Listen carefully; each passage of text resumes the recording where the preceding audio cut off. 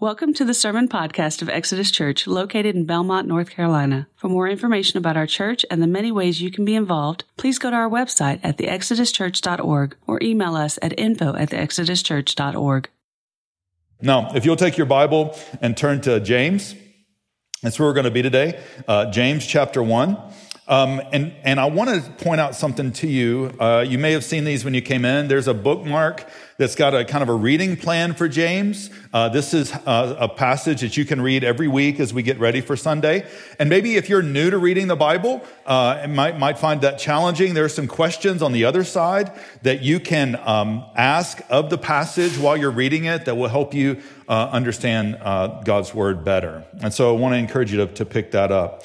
Now, a few months ago, we did a series in Romans called Re-Exodus. And kind of the overarching thought for that series is that gospel doctrine creates gospel Christians who create gospel culture, okay? Another way of looking at that is what we believe affects how we behave and what we build. Now, James shares that concern. Okay, James is very much concerned with how we live as gospel Christians. He's very much concerned about the gospel culture that we build in our churches. But James, in a way that's different than Romans, he kind of assumes gospel doctrine.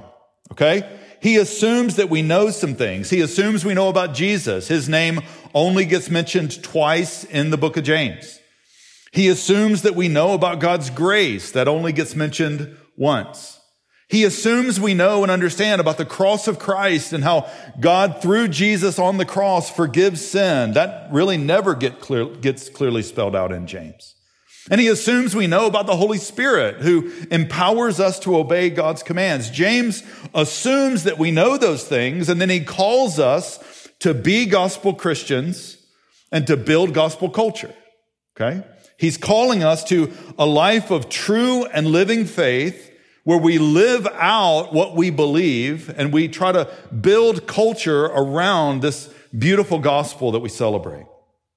And my prayer for our series here in James is that we would hear this call to true and living faith and that we would respond.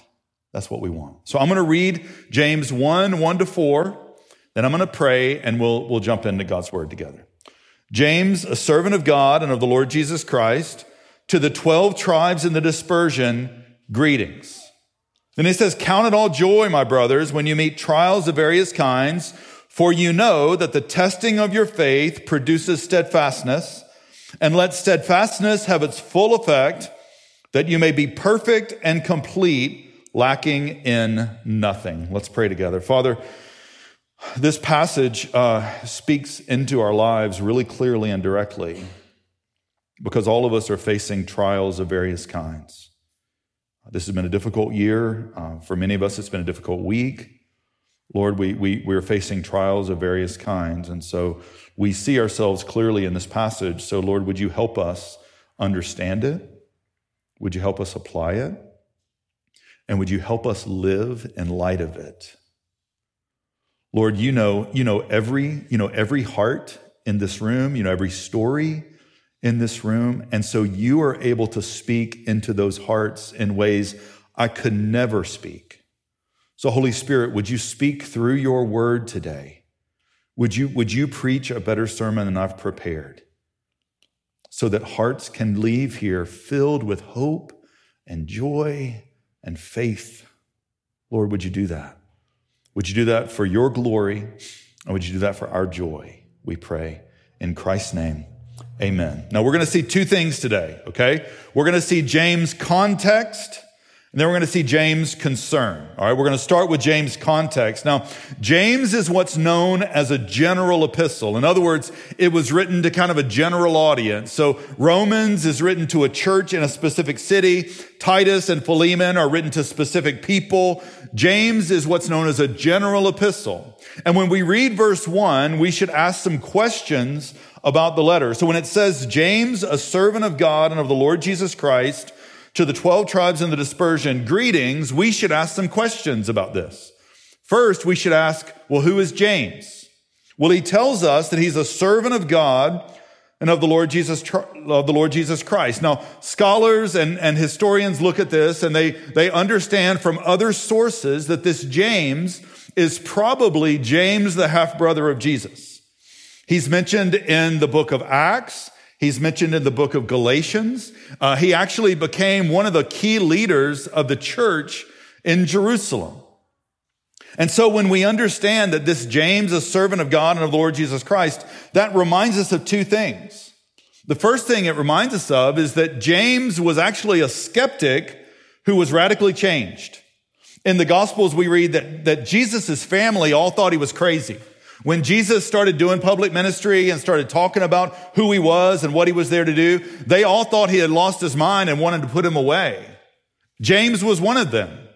But something happened after the resurrection where James was radically changed from a skeptic to a believer, and not only a believer, but to a leader in the church at Jerusalem. And James died a martyr's death in 62 AD, proclaiming that his big brother was the God of the universe. Now, what would have to happen in your life for you to worship your big brother? Okay? What would have to happen? Something radical happened for James where after the resurrection of Jesus, he realized Jesus is Lord and God. And he worshiped him. Now, I say that because maybe you're here today and you're a skeptic.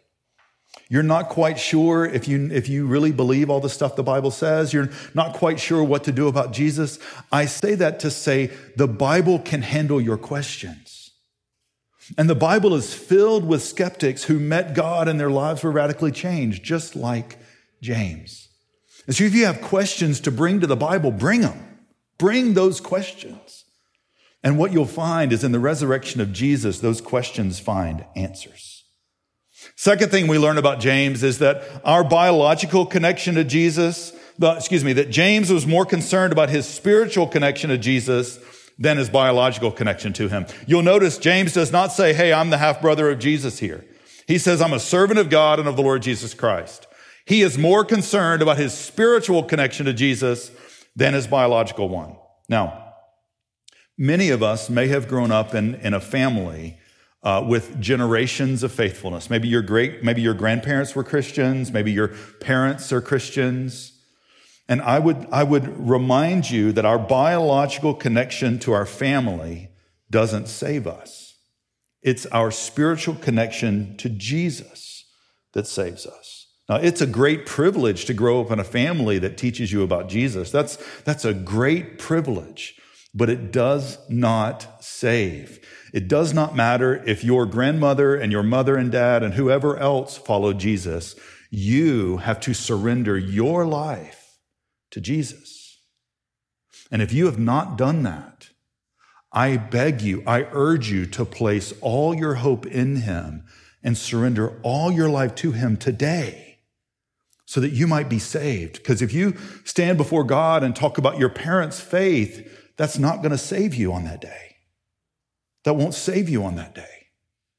James was more concerned about his spiritual connection to Jesus than his biological one. James was a brother biologically, but he had to be born again as a new kind of brother. He had to be saved. And so that's who James is. Now, when was James written? Many understand this to be one of the first books of the New Testament that was ever written down. It's between James and Galatians. Those both written about the same time. James was written around 45 to 49 AD, which is just 12 to 16 years after the death, burial, and resurrection of Jesus. And there's something important going on that tells us that. It says, James writes to the 12 tribes in the dispersion.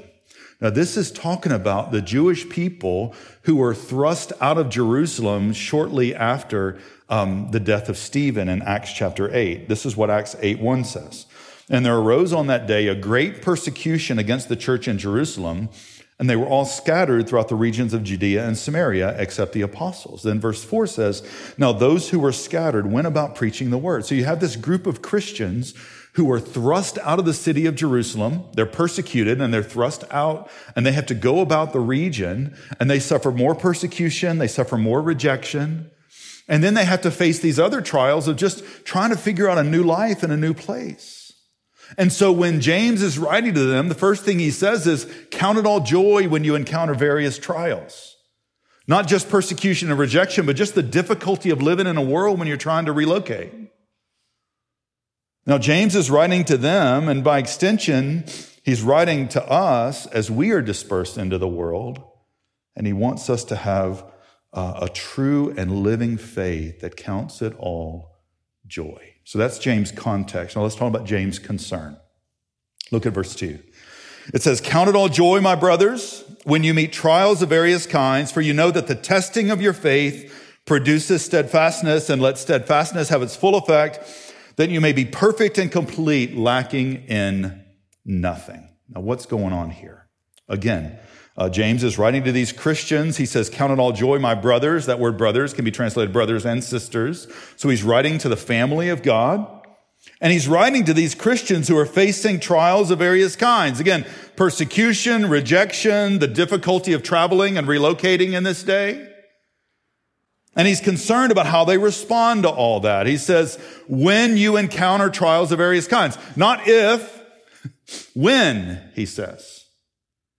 And now here in 2020, James is concerned with how we respond to various trials. I mean, various trials in 2020 starts to feel like a CVS receipt. I mean, it's just this long list of things we're facing. Now we got dual hurricanes in the Gulf of Mexico. I mean, what else can we add to our 2020 list, you know? And James wants us to face these trials, counting it all joy. And so he speaks to two things. He's concerned about two things related to our various trials. He's concerned about our perspective and our patience. Let's start with perspective, okay? In verse 2, it says, count it all joy, my brothers, when you face trials of various kinds. Depending on your translation, it might say consider it all joy. That's the same Greek word that gets to our perspective. James is concerned with how we think about various trials. Now, he does not want us to be detached or dishonest about life. So he's not trying to get us to say, yeah, life's not hard, life's not bad. He's trying to get us to think differently. He's not trying to get us to lie to ourselves, but he wants us to think differently about these trials such that we count trials as joy. Why? Why would he do this? Well, look at verse 3. He says, starting in verse 2, he says, count it all joy, my brothers, when you meet trials of various kinds, for you know. There's something we know as followers of Jesus that allows us to count trials as joy. Notice what it is. For you know that the testing of your faith produces steadfastness. There's a couple of reasons our perspective can be joyful even in the midst of trials. The first one is that our faith is being purified. He says, for you know that the testing of your faith produces steadfastness. Now, school started. It may be that you've had a test already. Maybe you've had a quiz, or maybe you've got one coming in a week or so. That's not the kind of testing that it's talking about here. This kind of testing is like being in a crucible where metal is heated and the impurities of the metal rise to the top so they can be skimmed off and that metal can be more and more pure. That's what he's talking about here, that the testing of your faith then produces something. What James is wanting us to know, he's wanting us to consider it all joy because these trials are purifying our faith. And that purification produces something. It produces steadfastness. Now, this is an amazing word. Steadfastness means faithful endurance in difficulty. And so when our faith is purified, it creates something in us where we can faithfully endure difficulty. It creates in us this perspective where we can say to the Lord, Lord, even when things are hard, you are good. Even when things are painful, you are using this to purify my faith. And we can trust him. That's what steadfastness means. It's this faithful endurance in difficulty. And so James wants us to have a different perspective about our trials because we know that our faith is being purified and then our character is being matured. Look at verse 4.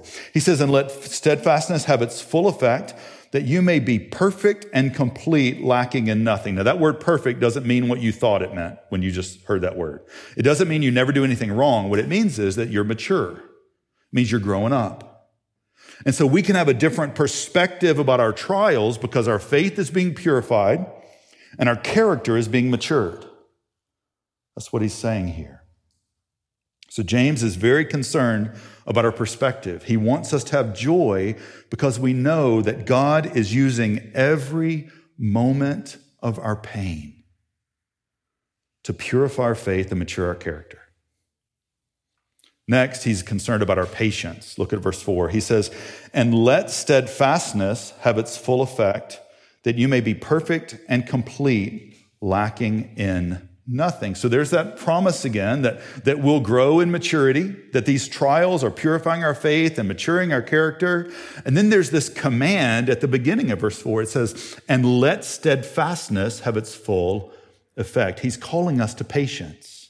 If steadfastness is the faithful endurance of difficulty, what he's calling us to is patience, where we wait in that moment of difficulty until it's had its full effect in our lives. Now, for Father's Day, I got a pellet grill so I could smoke meat at my house, okay? I love smoked meat. It's one of God's gifts. And so I got that for Father's Day. Now, one of the things I found out about larger cuts of meat, like Boston butt or brisket, is that when you smoke them low and slow temp, what happens is they get up to a temperature and they just hit a temperature and they stay there. It's called the stall. Okay. And they will stay at that temp. Now, people who are new at doing this, and I was Googling YouTube and everything, trying to figure this out. But what oftentimes people will let it get there and they'll try to crank up the heat thinking it's got to keep going. And if you do that, you ruin the meat. It will not be what you want it to be on your plate. The stall is really important when you're smoking meat because that's when all the tissue and the connective stuff is getting broken down so that it can be juicy and tender. Okay. Now, what James is calling us to is this, he's inviting us to stay in this moment of difficulty with faithful endurance, even when it's hard, because during those hard times, our character is being matured. And if we try to get out of that moment, if we try to escape that pain, we will not be what we long to be, because God has purpose in our pain. And our perspective needs to be changed, but we need to have patience in the midst of it because God uses that pain for his purposes. And one of my favorite preachers is a guy named Charles Spurgeon, and he said this about this idea of pain. He said, "Most of the grand truths of God have to be learned by trouble. Otherwise, we shall not truly receive them. I believe there's no place where we can learn so much and have so much light cast upon Scripture as we do in the furnace." He said, read a truth in tranquility, read it in peace, read it in prosperity, and you will not make anything of it. But be put inside the furnace, and you will then be able to spell all hard words and understand more than you could without it. There's purpose in our pain. And James wants us to have a perspective where we count it all joy because God has purpose in our pain. And where we have patience because we realize our faith is being purified and our character is being matured. And so he's calling us to this kind of true and living faith where we have this perspective and patience in the midst of these various trials. And so the question today is not if you're going to have trials. It doesn't say count it all joy if. It says count it all joy when. So the question is not if you'll have trials. The question is how will you respond? How will you respond? When you face trials of various kinds, when your faith is being purified in the crucible of pain, when your character is being matured in the slow process of faithful endurance, how will you respond? Now, for some of us, our perspective gets off because we start to encounter difficulty. And we thought that wasn't going to happen when we trusted Jesus. Maybe even we heard that if I trust Jesus, all my problems will go away. I won't have any more pain. And what you heard wasn't biblical Christianity. James says, count it all joy when you are going to have trials. You are going to have difficulty. That is not new information to any of us. But so often when we hit that pain and when we hit that difficulty, we just say, look, God, I'm done. I didn't expect this. Because our perspective gets off. Sometimes we run out of patience in the midst of it and we grumble and complain. We're like, God, stop. I'm just tired of hurting. I'm tired of being disappointed. I'm tired, God. And we grumble and complain. Sometimes we try to fix it ourselves. We try to turn up the heat in the stall to get out of it. We try to figure out how we can figure it out. Sometimes we just try to escape the pain. We eat too much, we drink too much, we work too much, we watch too much. We just try to figure out how to escape because we're tired of feeling pain. And the reality is all those things do nothing for the pain we're feeling. The pain still, it might make it go away for a minute, it might get our minds off of it, but that pain, those various trials are still there. And what's more, all those attempts at escaping pain are an assault on the character of God. When you grumble and complain, that's an assault on the character of God.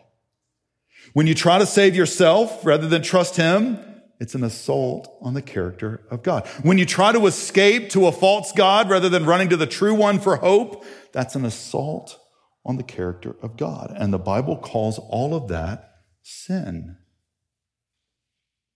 And our sin is worthy of eternal wrath and punishment.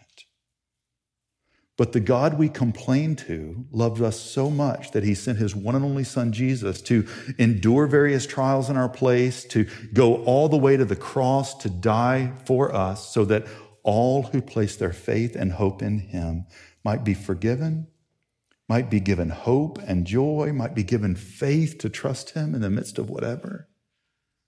And you can know that kind of hope and joy and faith today if you'll simply place all your hope in Him and surrender all your life to Him.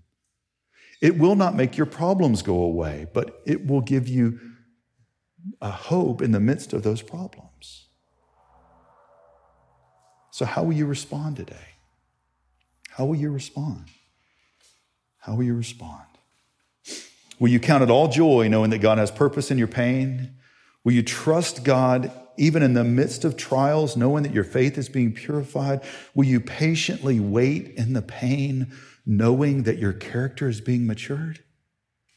How will you respond today? How will you respond? I've already mentioned Charles Spurgeon, one of my favorite preachers ever. He was no stranger to pain. No stranger to pain. He knew that God had purpose in it. He knew that these various trials were being used by the Lord. And he wrote this: I'm sorry to say that I'm made of such ill stuff that my Lord has to chasten me often and sorely. I'm like a quill pen that will not write unless it be often nibbed, and therefore I've felt the sharp knife many times. When he talks about a quill, that's a feather, and they would take a sharp knife and sharpen the end so that it would have a fine point so he could dip it in ink and use it to write. Then he says this: and yet I shall not regret my pains and crosses so long as my Lord will write with me on men's hearts. That's the cause of many ministers' afflictions. They are necessary to our work. He said, God uses this knife to make me useful. God uses this pain to make me an instrument useful for His purposes. God uses this knife to mature me as a follower of Jesus, but that knife hurts. That knife hurts sometimes.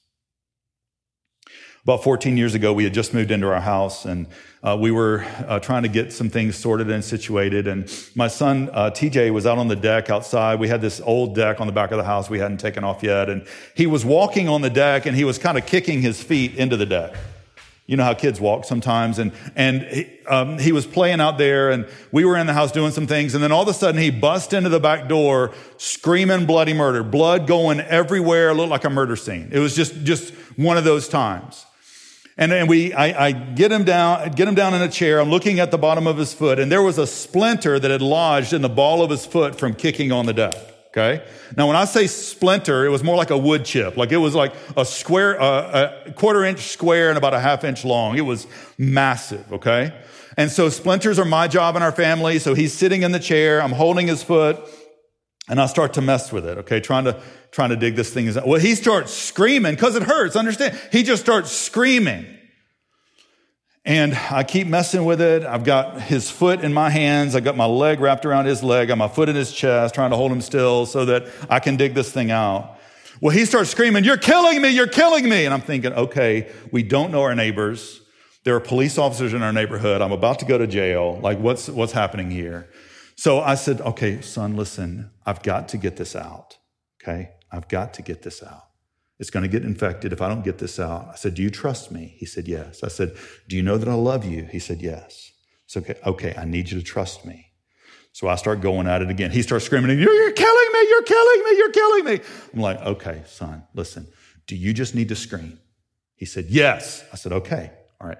Then I want you to scream as loud as you want to. My daddy loves me, my daddy's helping me. Okay? You scream that as loud as you want because that's what's true. You scream as loud as you want because that's what's true. And so for the next however eternity that was, he's screaming, my daddy loves me, my daddy's helping me, while I'm trying to dig this thing out of the bottom of his foot. And at the end of that, I'm holding him, trying to comfort him, and he's still saying that through sobbing. And as I'm holding my son, I just had a sense of the Holy Spirit saying to me, this is what you do in your pain. In the midst of pain, you remember what's true. You remember, my daddy loves me, my daddy's helping me. You remember that God has purpose in your pain. You remember that your faith is being purified, your character is being matured. And so whatever pain you're walking through, you can walk through it with joy because you know my daddy loves me, my daddy's helping me. That's the kind of true and living faith that James is calling us to here in verses 2 and 4. That's the kind of true and living faith that he's calling us to walk in. That regardless of our pain, regardless of what we're facing, regardless of what we're going through, we know our God is using our pain. He has purpose in our pain to purify our faith and to mature our character. Let's pray together. Father God, thank you for your goodness to us. Thank you for your love for us. Lord, I pray that as we face trials of various kinds, that we would respond with hearts of joy because we know that you have purpose in them. That we'd respond with hearts of faith because we know that you're at work. Lord, I pray you'd protect us from grumbling and complaining, that you'd protect us from trying to escape the pain, that you'd protect us from trying to fix it ourselves, that we would trust you even in the midst of difficulty. Jesus, thank you. Thank you that you endured difficulty in our place, that you endured difficulty all the way to the cross so that we could be forgiven and free. So, Lord, capture our hearts and minds with that reality. We pray this in Christ's name. Amen.